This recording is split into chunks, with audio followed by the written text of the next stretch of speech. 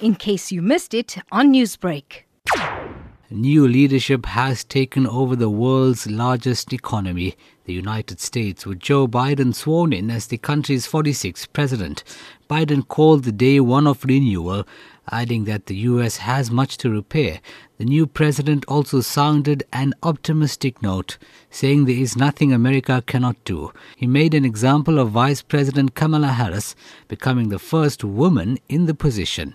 The inauguration took place under strict security after a deadly attack on Congress by former President Donald Trump's supporters 2 weeks ago. Biden says it's now time for America to re-engage with the world. America has been tested, and we've come out stronger for it.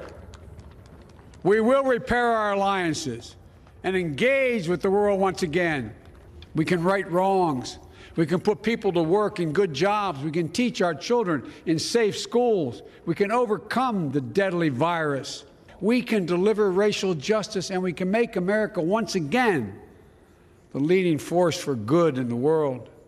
President Joe Biden has called for an end to the uncivil war between the Democrats and Republicans. He concluded his inaugural speech by calling on Americans to confront the rise of white supremacy. We shall write an American story of hope, not fear, of unity, not division, of light, not darkness, a story of decency and dignity, love and healing, greatness and goodness. With purpose and resolve, we turn to those tasks of our time. Sustained by faith, driven by conviction, may God bless America and may God protect our troops. Thank you, America. Several world leaders, including the Pope, have reacted positively to Joe Biden's inauguration as US President.